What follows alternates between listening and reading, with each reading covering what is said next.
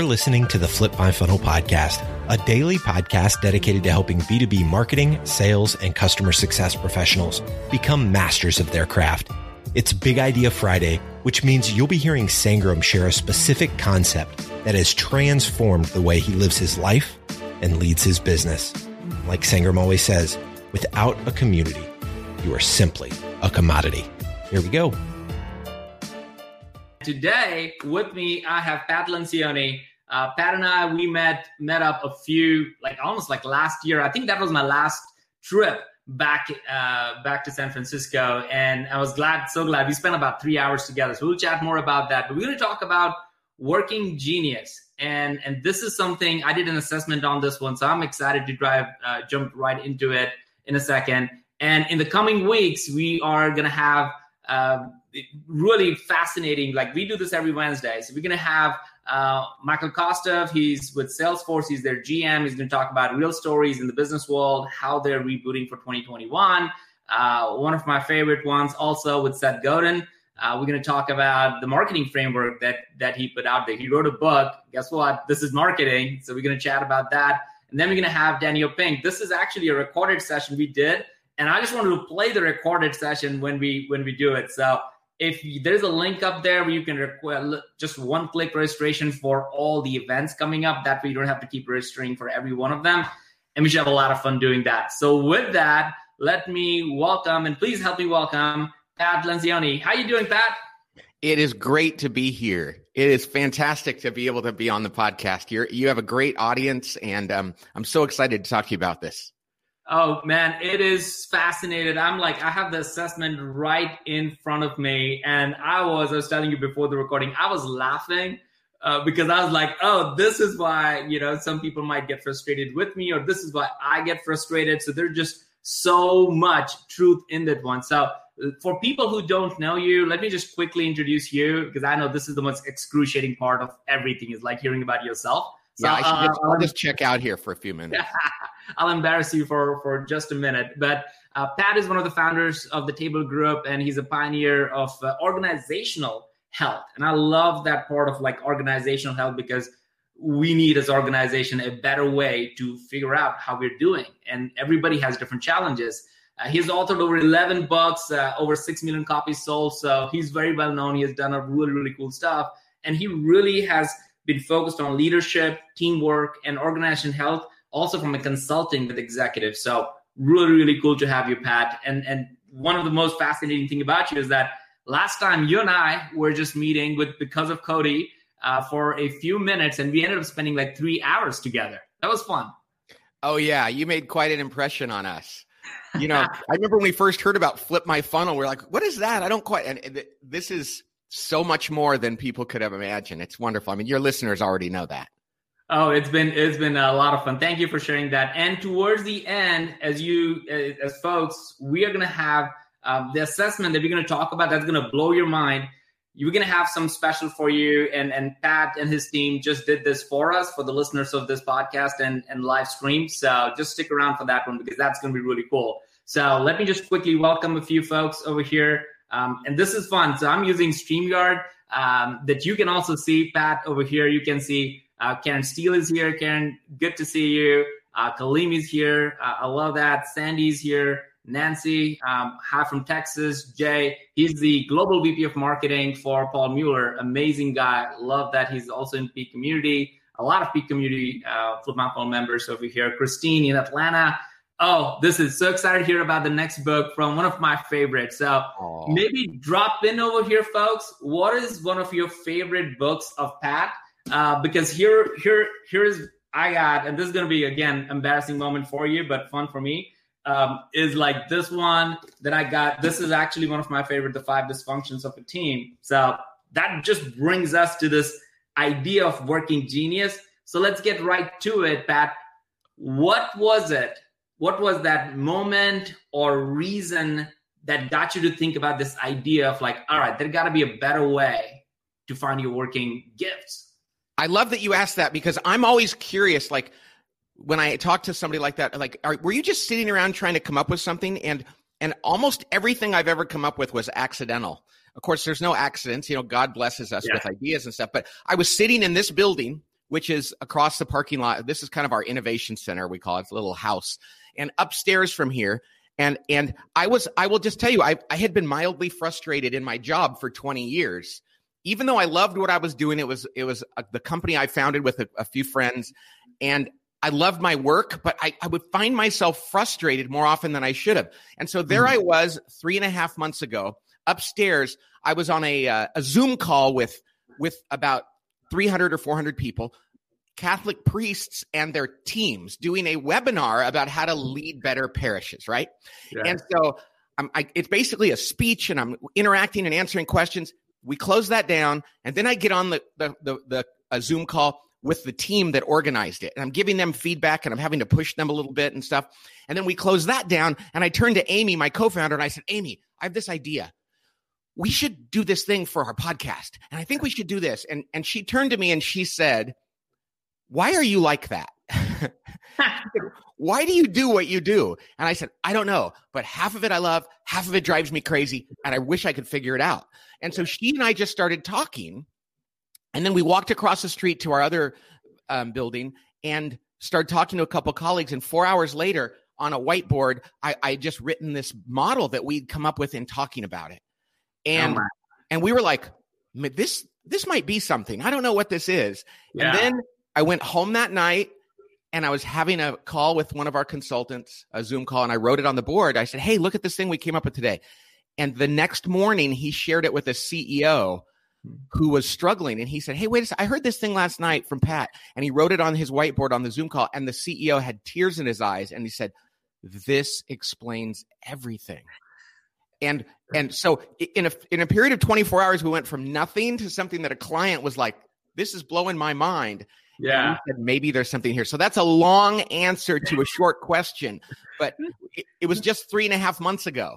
Yeah. And I could see it. So I've talked to Cody probably 2 or 3 times since then. And every time he would bring in a whiteboard. And this is a treat for everybody who's watching and listening. Pat is going to actually pull the whiteboard in a second and actually walk us through it. So this is actually going to be, get your pen and paper ready, because you're going to learn so much. You're going to walk away with something that you can actually put in practice and know what's going on. And for those people that are just listening, I'll describe it well enough that you'll be able to write it down as well. Yeah. So Cody mentioned something, and I wanted to get to it before we get into the framework. He said, this has completely changed the way you and everybody in your business is operating and how the conversations are happening. Take us into it. How has it been changed for you? So the model is that there's 6 geniuses that all people have that are all required to do anything, whether you're launching a product or going to market, or you're starting a business, or you're organizing your family, or running a school or a church, any kind of activity, planning a vacation with your family, any activity, any work requires 6 different talents and 6 different activities. And as it turns out, we all have 2 that we love, that we do naturally, God-given talents that give us energy, 2 that we are terrible at and that drain us of our energy, and 2 in between that we can do fairly well for a while, but they're not the things we really want to do, but we can. The point here is that when we finally figured out what those were, we reorganized our entire company. And I realized the reason why I was frustrated, Sangram, was because I was doing something all the time that I didn't love doing, but people always turned to me and said, you do that. And I go, okay, I guess I have to do that. And it was draining me over time. We figured out that we had people in our company that had that genius, that could do that instead of me. They could do it better. They got energy from it. They did it naturally. It allowed me to focus on the things I'm best at. Without that language and that insight, we had no idea how to reorganize. Yeah. And it's been a mind blower that in 3.5 months, it's totally changed the way we work. And we've been in business for 23 years. That is so crazy. And that's why I love the practicality of it. So we're going to go through my quick assessment in a bit too, as you describe all these 6, because I was laughing out loud this morning, this is why, this is why. And I got to meet your wife this morning, which was a thrill, Mamit.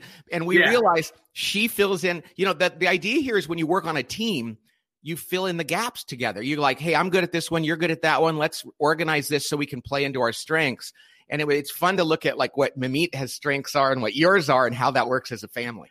Oh, thank God she has those strengths, because otherwise I'll be bankrupt and it's a really, really bad thing for me. Real quick before we walk into, and I want you to describe this in the whiteboard the best way you can. You use the word gifts over talents. And I'm curious, was that a conscious choice, or you look at that as, no, those are the same things, or there is a bigger idea behind the word gift? Well, we do interchange them, but a gift is something we believe you're naturally endowed with these gifts. And people have asked, I mean, this is only 3.5 months old, but I can remember in the earliest parts of my life loving to do these things. I think I was born with them, and I think and that's why, for those out there that have a faith background, pride is the root of all sin. And when we're good at something and we go, yes, I'm so important, it's like, no, that was a gift given to you. You're supposed to use it. It's not, I can't take credit for my two strengths, my geniuses, but it is a natural gift I have. So I need to do something good with it. And we're not meant to live in our frustrations. All of us have to do things we don't love. But if we're going to work every day and we're spending most of our time in our two areas that frustrate us, that's not how we're meant to live. So that's why we use gifts. But it is somewhat interchangeable with talents, but they're God-given. Yeah, and I love that. I honestly, I'm glad you use the word gift, because it creates the mindset for me was that it is not a moment of pride that sometimes would take over the ability to execute and serve others. It's a moment of responsibility and grace that allows me to use it in a way that effectively would help and serve others. Exactly. And when someone gives you a gift, you rejoice in that and be happy with that. And we should be like, wow, I have these gifts.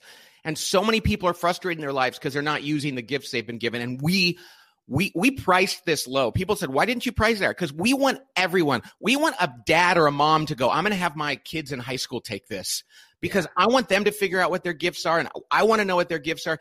This can change someone's life and avoid them feeling guilty. Sangram, I always felt guilty about one of my lowest areas, which is one of your lowest areas too. And I thought, does that mean I'm lazy or I'm irresponsible? And it's like, actually, no. Yeah. This allows me to celebrate others that have that gift, to acknowledge in humility that I don't, and to avoid unnecessary guilt around who I am. Wow. So this is so many people have said that the aha moment and the liberation they've had about understanding this. And this can be really life-changing. Yeah, I love this. Man. Pat, so let's jump into it. Share the 6 working genius, and also just use your whiteboard to do, because this is like a workshop. This is a master class for anybody who's kind of listening to this right now. Oh, this is so much fun. Okay, so I'm rolling around here to the whiteboard. Yeah. And for those people that are on podcast only, this will still make sense for you. Okay, so there's these 6 types of working genius. They're not only a good individual tool for understanding yourself, but they're also a good way to look at any kind of work product. When you get work done, and though work is never purely linear, we go back and forth and jump around, there's a linear way that this model works. Yeah. And I'm gonna explain it in the 6 linear ways. Okay? Yeah. All right. So the first type of working genius is what we call wonder. Okay, I was silent there because I turned around and wrote it. I hope that's visible. Yeah. Wonder. The genius of wonder. Now, most people that have this genius don't even realize it's a genius. And this one often gets overlooked. But people with the genius of wonder have the capacity, the desire, the joy of sitting and thinking and reflecting and pondering. And what they're pondering is like, is this the way things should be? Could this be better? Is there something going on here that we're not noticing? My co-founder, Amy, loves to sit and wonder about why things are the way they are. In fact, this whole program came about because she turned to me one day and she said, why are you the way you are? and that's the question. People that have this genius say, why and why not? And could this be better? They don't necessarily know the answer, but that's okay. It starts with the question. Yeah. And Pat, what's interesting about the assessment that I took that you shared with me was it actually, this is so good. This is so helpful for me. It literally says, what might these people be asking? And that's frustrating. That is frustrating. It's frustrating when somebody asks those kind of questions. It's almost annoying because you're like, why are you asking that? But without them, you'll be missing a big part of it. Sangram, we launched this 2 days ago. We've already gotten a note back from somebody who took it, who said their whole life they were in jobs where people said, why do you keep asking why? You just need to get on board. And he goes, I always felt terrible. And I realized, no, I was just exercising the gift I had, which is to consider those things. And Sangram, I was with a group of, multi-billion-dollar company, a software company last week. And the executive team did this assessment, and none of them had this genius. 9 executives, nobody had this, and 6 of them had it in their bottom 2. Wow. And so we were explaining how important it is to ponder, and they're in innovation. They do software, and they're kind of behind the curve on that. And the CFO said, something, if we don't start pondering, if we don't start having 2-hour meetings without PowerPoint slides, without an agenda, and just talk about what's going on and what we're noticing, we're never going to get caught back up to the market. Man, I love that. So we got to find the people in our organizations who wonder, who ponder, and actually encourage that and benefit from that. Now, that doesn't mean every day is a day to ponder. There are times when you're in the go-to-market, you're toward the end of it, and the wonderer says, hey, I'm wondering. And we're like, hey, hold that thought. I don't think we're in wondering phase right now. That's really interesting because it is by phases. Like there is a reason to not cross over to another phase. A lot of times I think when I went through the assessment, I felt like, sometimes I personally would just cross over to the end of it and realize, why is nobody coming along here? Why am I alone on this end of it? Did we talk about it? So that was a big moment. So I don't want to steal the thunder on the other parts. So keep going. Okay. So the gift of wonder is important, but they identify a need or a missing potential. But the next genius is necessary, and that's the genius of invention. And as Pat is writing down, just drop in the comments, folks, as you're listening. What do you think you are? And I think it will evolve as you hear the other one. So just if you think wonder is your genius, just drop in wonder over there. Or if you think inventor is your genius, just drop in and see if it changes. Because for me, I thought I was here, but when I did it, I'm like, no, it makes sense. I'm actually here. Exactly. Right. Invention, you and I both share this. This is one of your areas of genius. And by the way, it's hard to admit that because these are the ones that people say, they're a genius. Yeah. They're all geniuses. Yeah. This is just the one that gets the most attention. Like, they came up with the idea first. But without the other types, if Amy hadn't said to me, hey, why is that, I would have never invented something. That is so good to hear. But so the genius of invention is people like you and I that love to come up with new ideas, novel, creative, original thinking. In fact, we would prefer a blank whiteboard with a problem than. Man, it's like without a whiteboard, I would feel like I don't have any arms. Like it literally feels like that if I don't have a whiteboard walking around me. So I have a whiteboard in my basement. I have a whiteboard here. I have I would write on the walls accidentally because I'm just thinking that way. I wish I should slide around our camera. The entire wall I'm looking at is whiteboard, and all the walls upstairs are whiteboard. And people come in here and go, why don't you just spray paint the whole darn thing? And, because that's how we think. And we naturally are constantly coming up with new ideas. And it's a genius of yours when you're doing it even when it's not necessary. Oh, I love it. Like now, James, for example, he's the CMO of CRM Next. He's like, this is already so good. And I'm seeing people type in, Christian over here saying he's an inventor. So keep that coming because it's going to change as you get to the next phases of these things. Right. So the inventor is necessary, coming up with new ideas. But that's not enough because not everything an inventor comes up with is good. Yes. They need the next step. And I love talking about the next one. It's called discernment. Oh, this is good. So while you're writing that, I will tell what Cody shared to you and me is like, I went out to get just go and get something. And I ended up bringing a Jeep home. And my wife was like, what are you doing? Why did we have a Jeep parked in the front yard? I'm like, I don't know. I think it's really cool. So really, I like the discernment part of it. And discernment is just that kind of instinctive judgment about what the right thing to do is. Yeah. So like if the person with invention says, hey, I have an idea, the person with discernment says, oh, tell me more about that. Oh, okay, wait, no, that's not a good idea. Or, ooh, yeah, this, I think, and it's intuitive, it's integrative thinking, it's not linear or data driven. They just have this sense about whether something is going to work or not. Or they'll say, hey, I think this is pretty good, but I think you need to think more about these two ideas. And the invention and the discernment is an iterative process of feedback and tweaking and adjusting. Yeah. I think is there a frustration that happens between inventor and discernment? Because to me right now, so one of the things that we have started doing is like in a small community for marketers. I've called it the Peak community. And a lot of folks over here are from that. And I have Judd as my partner, and Judd is like the best discernment guy. Like he's always asking me questions around it. And initially I was like, man, why is he doing that? Right. It almost felt second guessing to me. Yes. But it wasn't. It was making my ideas better, not worse. Well, that's the key to all this, is recognizing you want people in their genius to help you. And that's why it's so important to understand what your geniuses are and what your frustrations are and the things in between. Because now you can say, and people in our company say all the time, I need your discernment. Bring your D over here. I need to discern this with you. Mm-hmm. My wife will say that at home. Hey, Pat, can we talk? I need some discernment. And I know exactly what she means. She needs me to react to it. Where in the past, she would have said, why are you criticizing me? Mm. And I'm like, oh, I'm actually trying to serve you in the way God wired me. I want to ask questions and make sure that this idea you came up with will actually work. And understanding this is a difference between feeling second guessed and feeling served. Yes. Like I feel like without that, like I'll have 10 Jeeps in front of my house. I'll do things that make no sense. But in that moment, it just feels exciting. And because I feel like I'm an inventor, as you said, is like, there are 50 billion ideas that are always popping in, but I know they're not all good. So discernment is almost the most important to get the best idea out there.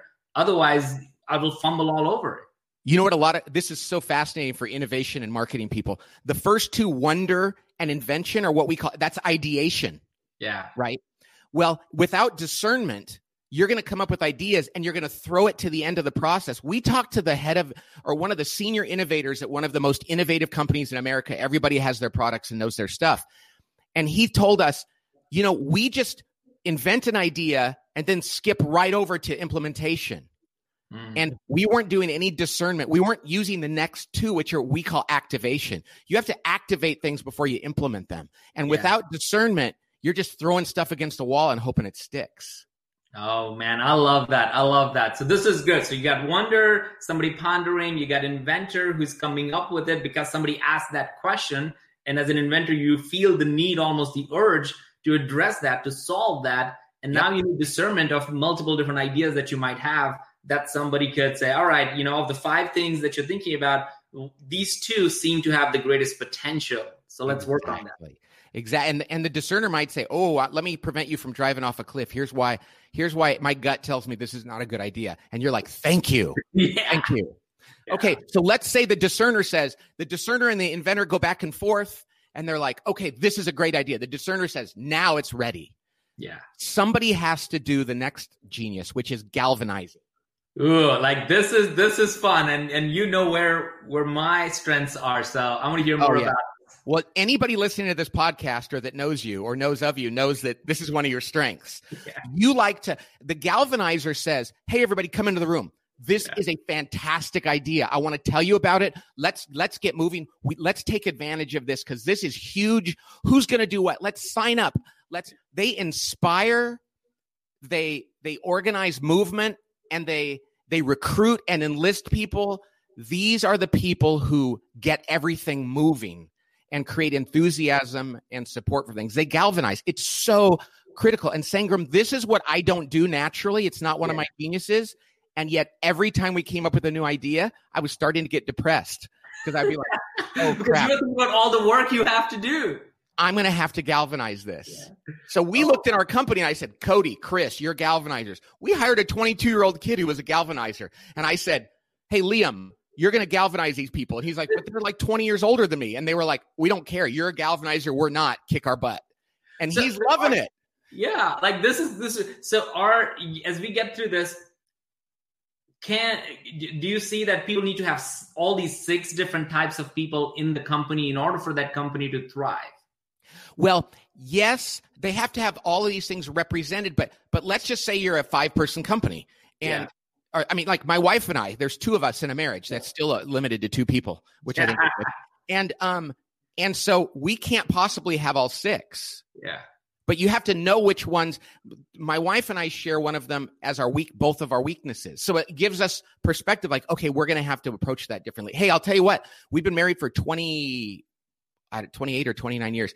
And we used to get in arguments all the time. And we both realize now, neither of us had that genius. We don't even have it as a working competency. It's a weakness. And every time that came up, we'd be like, why didn't you do that? I thought you were going to do that. And now we know that. So if you have a 5-person company, and nobody wants to galvanize, what you do is you say, hey, okay, we know none of us do this naturally. Let's get really intentional, do it on purpose and do it well. But let's know that we're acting outside of our natural genius. And that just gives you the permission to kind of grunt through it and realize, I used to feel guilty. Like, why don't I want to do this? It's like, because it's not me. Yeah. So you have it, but you have to do it. Yeah. And the guilt is huge. I think that is the freedom that I felt in the process of it. That's why I laughed when I was reading this. Is like, finally, like, this is great. I want to run to my wife and show it to me. This is why we had that conversation last night, right? Or my team saying that, well, this is why I'm frustrated at times. But it almost feels like everybody needs to do it. Now, let's just I want to give a quick shout out to Liam. Like Wiki says, Liam, the 20-year-old galvanizer, love it. So Liam, if he's there, like he's getting a shout outs by a lot of people over here. So let's keep going. Okay, the next genius is the galvanizer galvanizes people, but somebody has to respond. And this next one is a huge genius, and it's called the genius of enablement. Okay.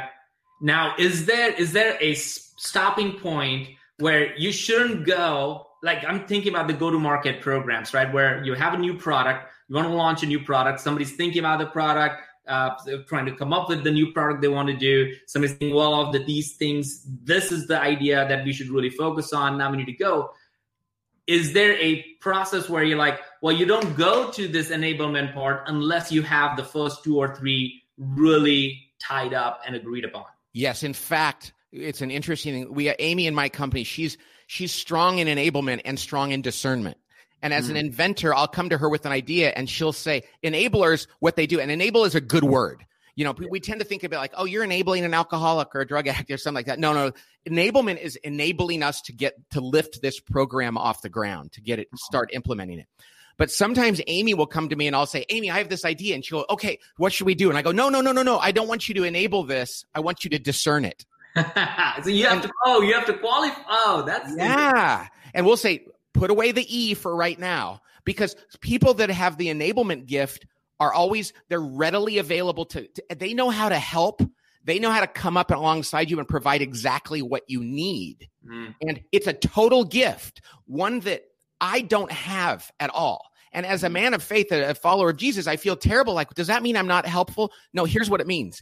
When somebody comes to me and asks me for help, I don't help them on their terms. I go, wait, tell me about the problem. Let me reinvent and rediscern what I think you really need.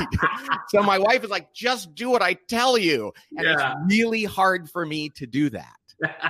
It's really hard to follow instructions because that's the whole thing. And it's not that I don't have a kind and generous heart. It just totally wipes me out, which means there are times when I have to do this and I have to just hold on for dear life and go, I'm just going to help.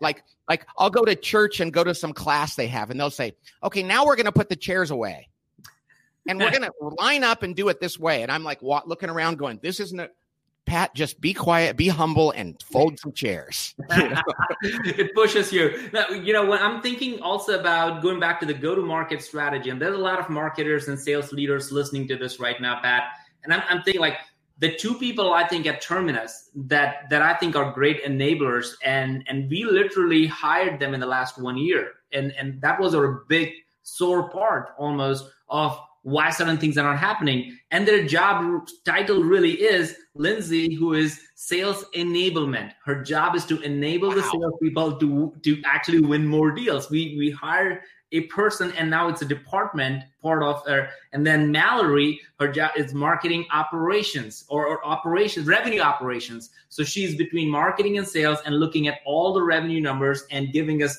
guidance like, well, you know what, here's what's going on. So I feel like they both are like the discernment enablement people, but without them, it almost feels like the ship will fall apart. Absolutely. These are some of the most valuable people in your organization. And the people that have this gift often deny it.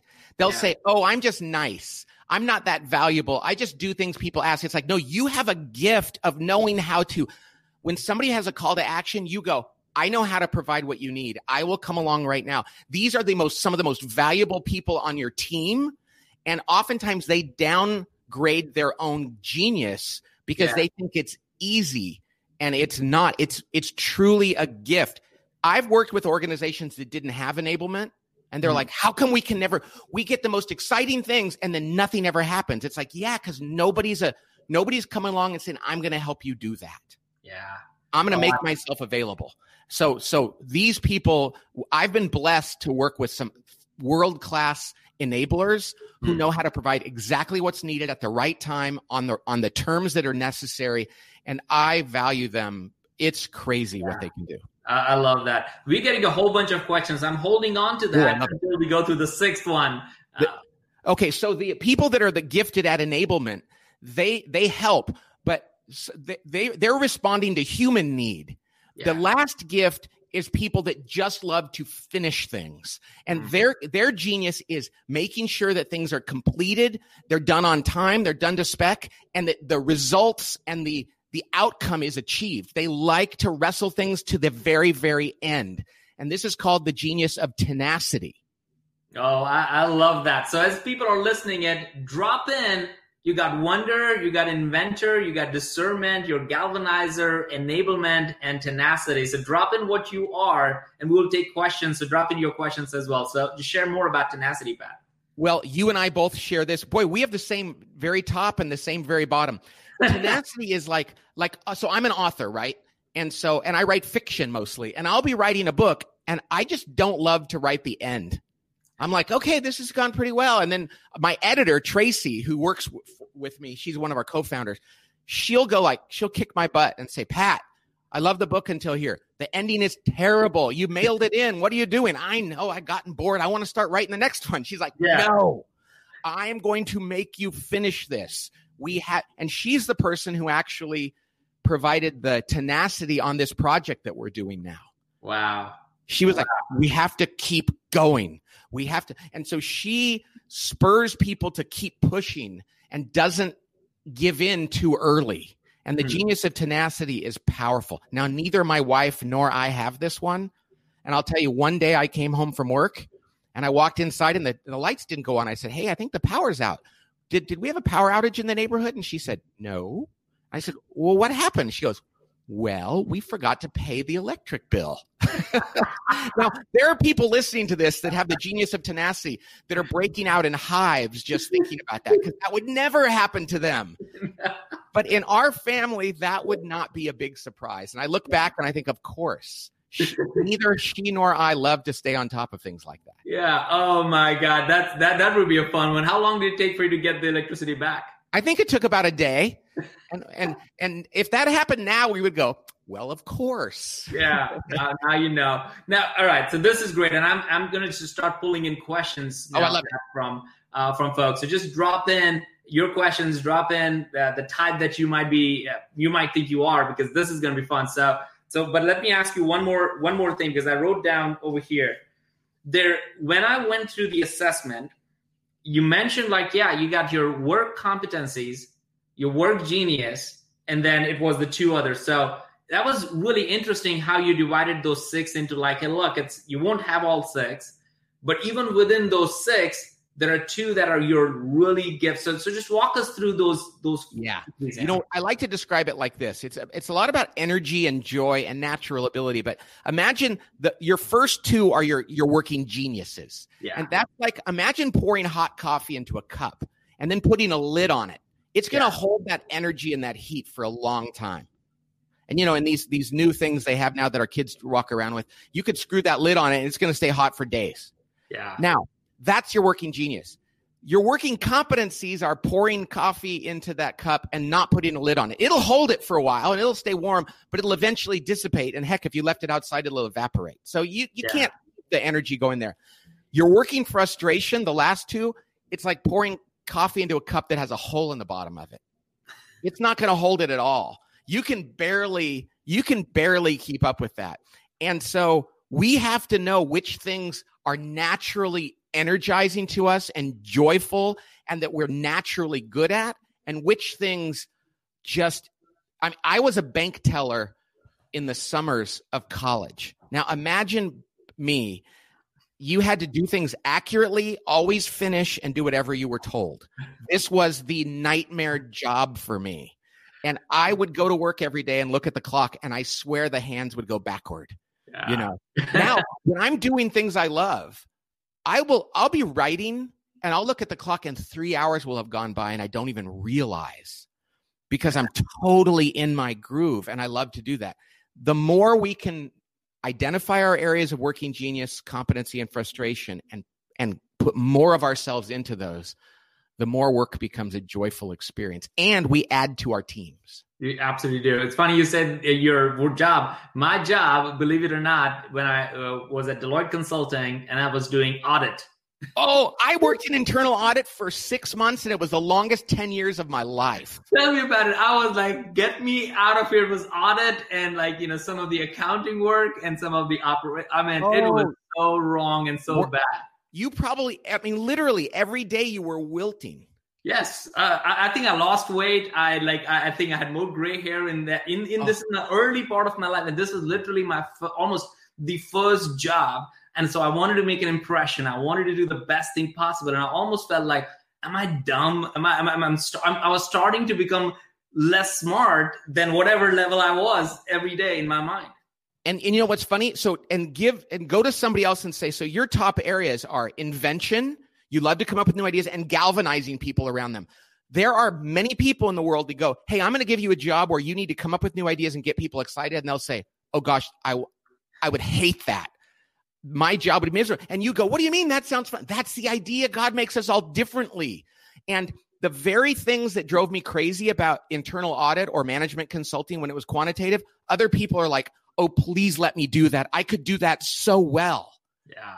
And so one of the things about this model is it prevents us from judging one another, from saying, you must not care very much because you're not very good at that. It's like, no, it's not that I don't care. It's just I'm terrible at that because I'm not naturally gifted. So we look around at work and we say, if everybody here fits our culture, then how do we slide people into roles that tap into their natural gifts? Morale goes up, productivity goes up, customers are happier, products are better. It's a beautiful thing, and it's where employee satisfaction and productivity and success coincide. Oh, I love that. Now, there's a lot of questions around like, where is the assessment? How can we take it? So I want to just drop in this link over here. It's literally at events@tablegroup.com, 6 Working Genius. I will also email this to the Peak community after this. So if you're in that group, like you'll get it. And for the people who want to do assessment, I think Pat and Cody were kind enough to create a really sweet offer. If you use the promo code FLIP, I think you get 50% off. Yeah, it's and by the way, you could go directly to workinggenius.com also. 2 G's in there, workinggenius.com, and put in FLIP, capital letters FLIP as you're checking out, and it'll take it from $25 to $12.50. I mean, so this is right. And it's not only this one page that tells you what your results are. It's also a report. It's qualitative too. You get to understand the different geniuses. There's video things in there to understand it better. It's a process that's fun. You learn about yourself, and we can't wait. The comments we're getting back from people already are just so wonderful. Yeah, it's so good, right? Let me just pull some of them, right? So, is the assessment in the book? Well, the book has not come out yet. So, Pat, you need to get the book out. I was writing it last night. I'm going away tomorrow to start writing. I'm probably about 20% done, if that. But usually I write a book first. But we were so excited about this. we wanted people to benefit from this. The book will be a fiction story about how a guy kind of comes up with this. Yeah. And I feel like you're probably going to have 100,000 people who have done the assessment. So when your book comes out, it's just going to add more color and more richness to that conversation, because that's good. Kate is like, I'm learning discernment and I'm leaning discernment and galvanizing engagement feel, or I would say enablement feels like a close third. Here's a question from Campbell. What about resilience? Well, boy, I think that might be a different grid, I mean, because resilience is important in whatever you do. And everybody needs to know how to temporarily do things that they're not great at. And maybe that's what he means by that. Yeah.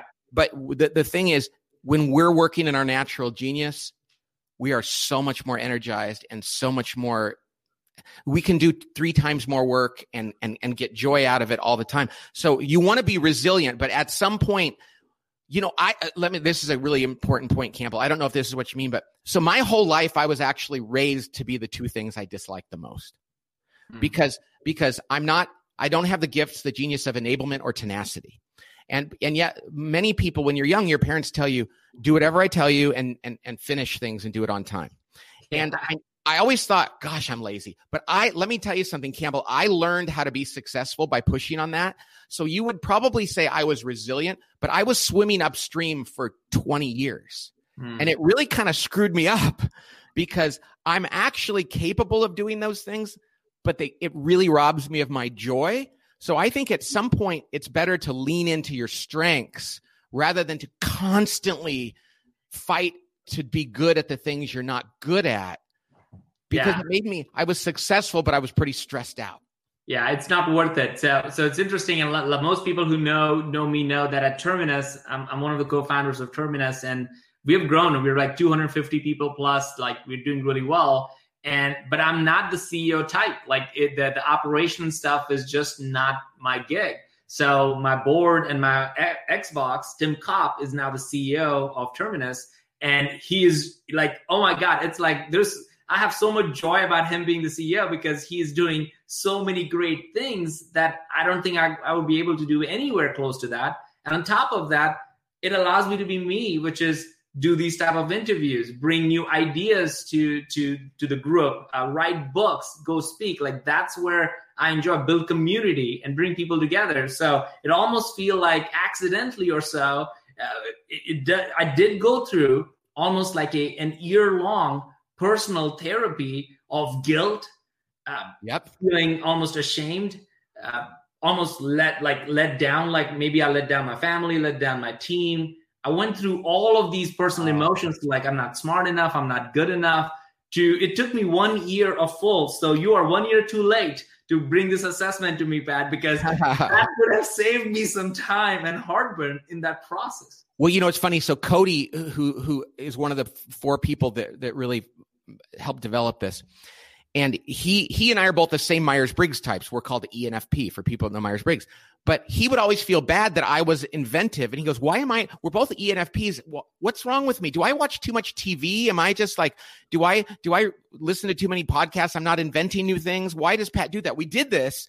He's not an inventive. Invention isn't one of his geniuses, but galvanizing is. And galvanizing isn't mine. So we said, so now we go to meetings and he's like, okay, Pat, take the lead on invention. Yeah. I'll help discern and galvanize this. Yes. And so it's allowed him not to feel that guilt, because he felt the same way. Yeah. I can see that. You could celebrate other people more.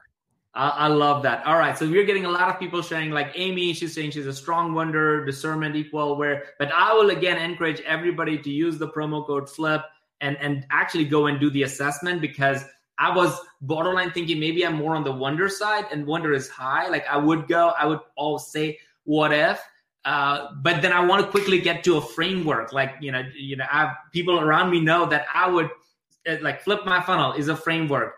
Team that we wrote in ABM is B2B is a framework. There's this, like, I think in frameworks, like that's the way I think. So yeah. And the woman who just wrote and said she's a wanderer and a discerner. In fact, my son and his girlfriend were doing college apps in my office last night, and they're both the same type. That's Amy, W and D. So they're deep thinkers, and they like to consider things, and they're really good at curating and assessing and judging things. But just because, and then she's like, but I don't necessarily do things the way that follow the instructions and respond right away. That's okay. Now, are there times in life when Amy has to practice enablement? Absolutely. Yeah. But that doesn't mean she should, one, feel guilty of the fact that it's not natural for her, or two, put herself in a job where she has to do that all the time.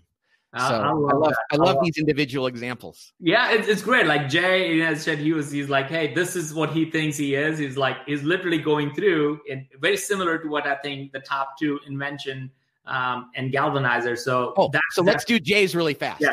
So Jay, he loves invention and galvanizing like you, and discernment. So he's really good at that part, but wonder is really low. So what he needs to do is say, am I inventing things and getting people moving really quickly? Should I slow down a little and bring somebody in who's a wonderer and spend a little bit more time up front making sure I'm not inventing around a problem that's not the right problem? Oh, that is so good.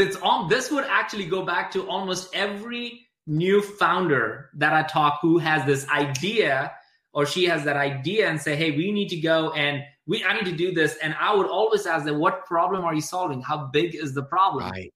And they would like, well, we don't know. We think it's a really big problem. And they're really passionate about it. They're like ready to go. They believe in it. They're ready to put everything into it, but they've never taken the time to look at if the market, is this a problem that we need to solve? Is there a big enough market? Exactly. I love that. Okay. Well, we keep going here. Okay. Courtney. Oh, I love that Courtney's here. She is one of the leadership groups here in Atlanta, but Lewis Leadership. Really awesome. So she has already taken this assessment. So she's saying, after taking this assessment, how you then work through adjusting or right-sizing the role you're in to maximize fulfillment and productivity. It will look different in different organizations, but will the book and your assessment help an employee start that process? So I'm assuming she hasn't done it yet, but she's kind of thinking. Yeah. So it's interesting. So there's the assessment, which is the quantitative part. Then there's the report you get back, which is qualitative. That part will help you do that. It'll say like, so think about this, think about your geniuses, think about the geniuses of the other people in your organization. Teams in 15 or 20 minutes after they sit down and look at this, immediately go, well, it would make sense if I did that and you did that. Like earlier on, we were talking about like, so what do you want to do in your career? And people say marketing. And it's like, yeah, okay, great. But you're an inventor galvanizer. That's a very different marketing person than an enablement tenacity. Yeah. And so if you guys go through and do this, the book isn't out yet. And the book is going to be about more understanding it holistically and the nuances of it. The report itself will get you started. And it's almost impossible not to start using this to reorganize your work and your team. Because it becomes very apparent. It's like, so what does your job entail? Well, I have to go out to salespeople and get them excited about this. Do you like doing that? Oh, no, I dread every time I do that. And somebody else goes, oh, I love doing that. Yeah. And it makes it so much easier to organize for productivity, morale, and better team, cohesiveness. I love that, man. This actually goes right into Christine's question. Christine, she's also an incredible marketer. Like, people should follow her if you know Christine. She's a great marketer, has a lot of great ideas. She's question for you is, can you address how companies should or should not implement this type assessment across larger teams? You know what I love about this? Like, I love the Myers-Briggs. I'm a junkie for all these things. But this one is the most practical and applied to real work. And as a result, it's not quite as dangerous. It's like when people say, well, I'm an ENFP, therefore there's a lot of leaps. Yeah. I don't even understand, even though I know, I don't really fully understand. Okay, what does that mean? Yeah. For you and me to have this conversation? We'll have to pull out a 40-page assessment to have conversation every single time. Exactly. This one goes from realization to application very quickly. And it doesn't feel dangerous at all. In fact, everybody feels like, oh gosh, I'm so glad people know that I do that against the grain and it's painful for me, or nobody's tapping into that. This is I think companies can do this very safely and quickly. And they also have to recognize, hey, people can do things that they're not gifted at sometimes for a short period of time. Right. But why in the world would we want them to have to do that all the time? So I think what I wouldn't do is is vote people off the bus based on this. You should always get people on the bus based on their fit for the culture and the values. This is about getting them. Jim Collins talks about getting them in the right seat on the bus. I love that. All right. So there are like tons of other questions and comments. We're not going to be able to get to all it. Let me just share again. If you go to workinggenius.com and use the promo code FLIP, you can go and get the assessment at a pretty awesome discount. So that's a huge thing. Let me have, I'm going to share maybe the top 3 things I got from this conversation, Pat. And I love for you to share with people a challenge that they need to think about. And again, there's also, I have the link from Cody on this one. I will share the link. There is I believe you're doing a full presentation on it at the end of the month, right? Yes. That's going through all October of this. 30th at 10 a.m. Pacific time. We're going to be doing a live speech, like a keynote speech with an audience of people that are all COVID-19 friendly. And we're going to be broadcasting that to anybody for free. And so you can sign up for that, and we'd love to have it. We hope to have a lot of people at that event. Yeah, I'm putting a comment in there so people can get it as an email. But again, if you are in peak, you will get an email from me afterwards to that. So, few things. You said something in the very beginning that just made me like, yes, I'm glad somebody said it. You said you're not meant to live in disharmony with all of these things. And I think it was like I went through this, I said, a year-long like self-realization of like, oh my God, it's not that I'm not good at this. It's like I'm great at this. It's a big mindset difference that I had to go. It's not that I'm giving up. I'm letting go of these things so I can focus on the things that I'm good at. It was a life-changing process for me into just realizing and changing the mindset. So I can only believe that if anybody's listening to this and thinking that, well, I'm just not fitting in the team. I'm not right place at the right time. I feel like my ideas are not getting heard or whatever it is. It's like, well, it's not meant to be like that. You're meant to be in a place where your worth, you have an intrinsic value as a person, and the gifts that you have, people should actually love that about you and know that about you. So it's a self-awareness in many levels. Absolutely. It's a relief to know it about yourself, and it's a relief that other people understand you as well.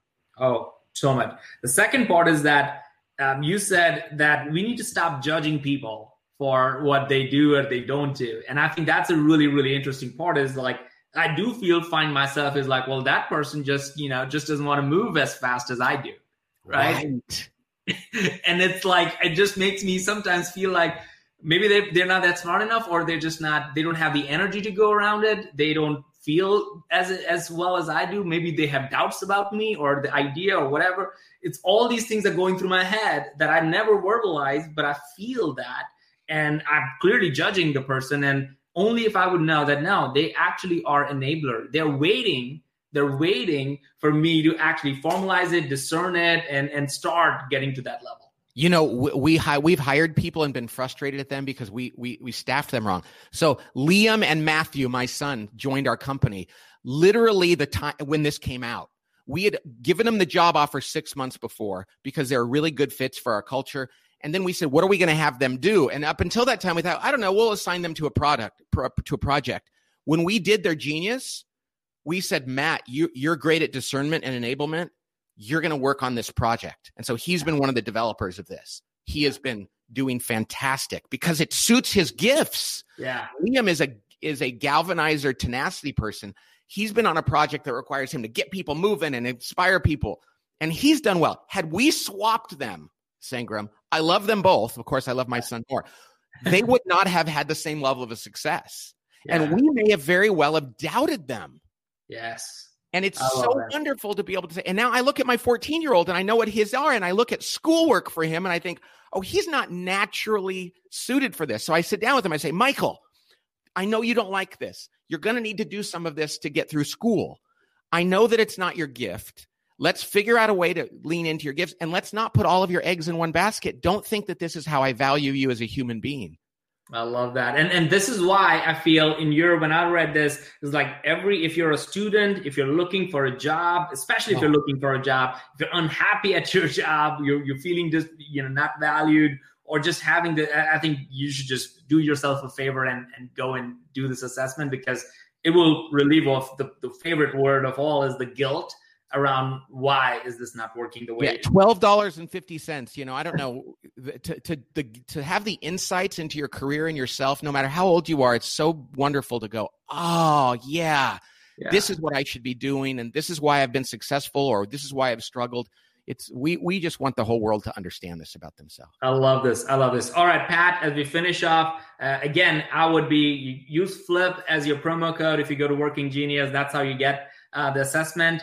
I don't make any money on it. I really love this. That's why I'm helping get the word out. And two, I'll send the link again to the event that is on Table Group where you're doing the whole keynote. I want to watch it. You're doing it for free, which is like ridiculously awesome. So people should go check it out. Pat, share an action item for people. What should they do beyond doing this? Go and do the assessment and all these things. What is something they can do? So I want people to do this and to understand one another's geniuses and frustrations and working competencies. And I want you to go celebrate other people's geniuses. Just go figure out what other people, and you go, I love that about you. Do you realize how your enablement genius or your invention genius or your galvanizing genius, and just pour into somebody and say, you really are, shine the light on their gifts. Yeah. And then do something humbling, and that's shine the light on your frustrations in relief and say, isn't it crazy how I don't celebrate the fact that that there's things that you've always wondered why you weren't good at them, and that it makes sense. Yeah. And that will raise people up. It'll take away your guilt. And again, that it speaks to that whole less guilt, less judgment, more celebrating people, and more leaning into our geniuses. I love that. Celebrate this thing. It's freedom. So Pat, again, thank you so much. Thank you to Cody and Liam and everybody in your studio, and Matthew. He's been really good sending me the assessment and all. He's been on top of everything. So no doubt you're proud of him. It's been a fantastic conversation, and honestly, very eye-opening. I remember the conversation. I'll end with this. The conversation we had last year where we sat down for 3 hours or so, and you were on a whiteboard. You were visibly frustrated. You were visibly frustrated with the things around it. And as you said, you were moderately being frustrated. I think you were visibly frustrated because I think you were trying to be a galvanizer at that moment. You were trying to do it, and that's not who you are. So it just makes so much sense. Yeah. Isn't that funny? And we had no idea what was coming. Thank God. There you go. So God has a great purpose for this book and for you. So Pat, God bless you. Thank you so much for doing this with me, and we'll be in touch. To you too. Thanks, everybody. All right. Thanks, everybody. Again, we'll do a recap in the community. And again, every Wednesday, we're going to have Daniel Pink. We have Seth Godin coming up. We have Mike Costa. So there's a lot of really, really fun conversation in the next few weeks and months. So keep tabs on it. See y'all later. You've been listening to the Flip My Funnel podcast. To make sure that you never miss an episode, subscribe to the show in your favorite podcast player. If you have an iPhone, we'd love for you to open the Apple Podcasts app and leave a review. Thank you so much for listening. Until next time.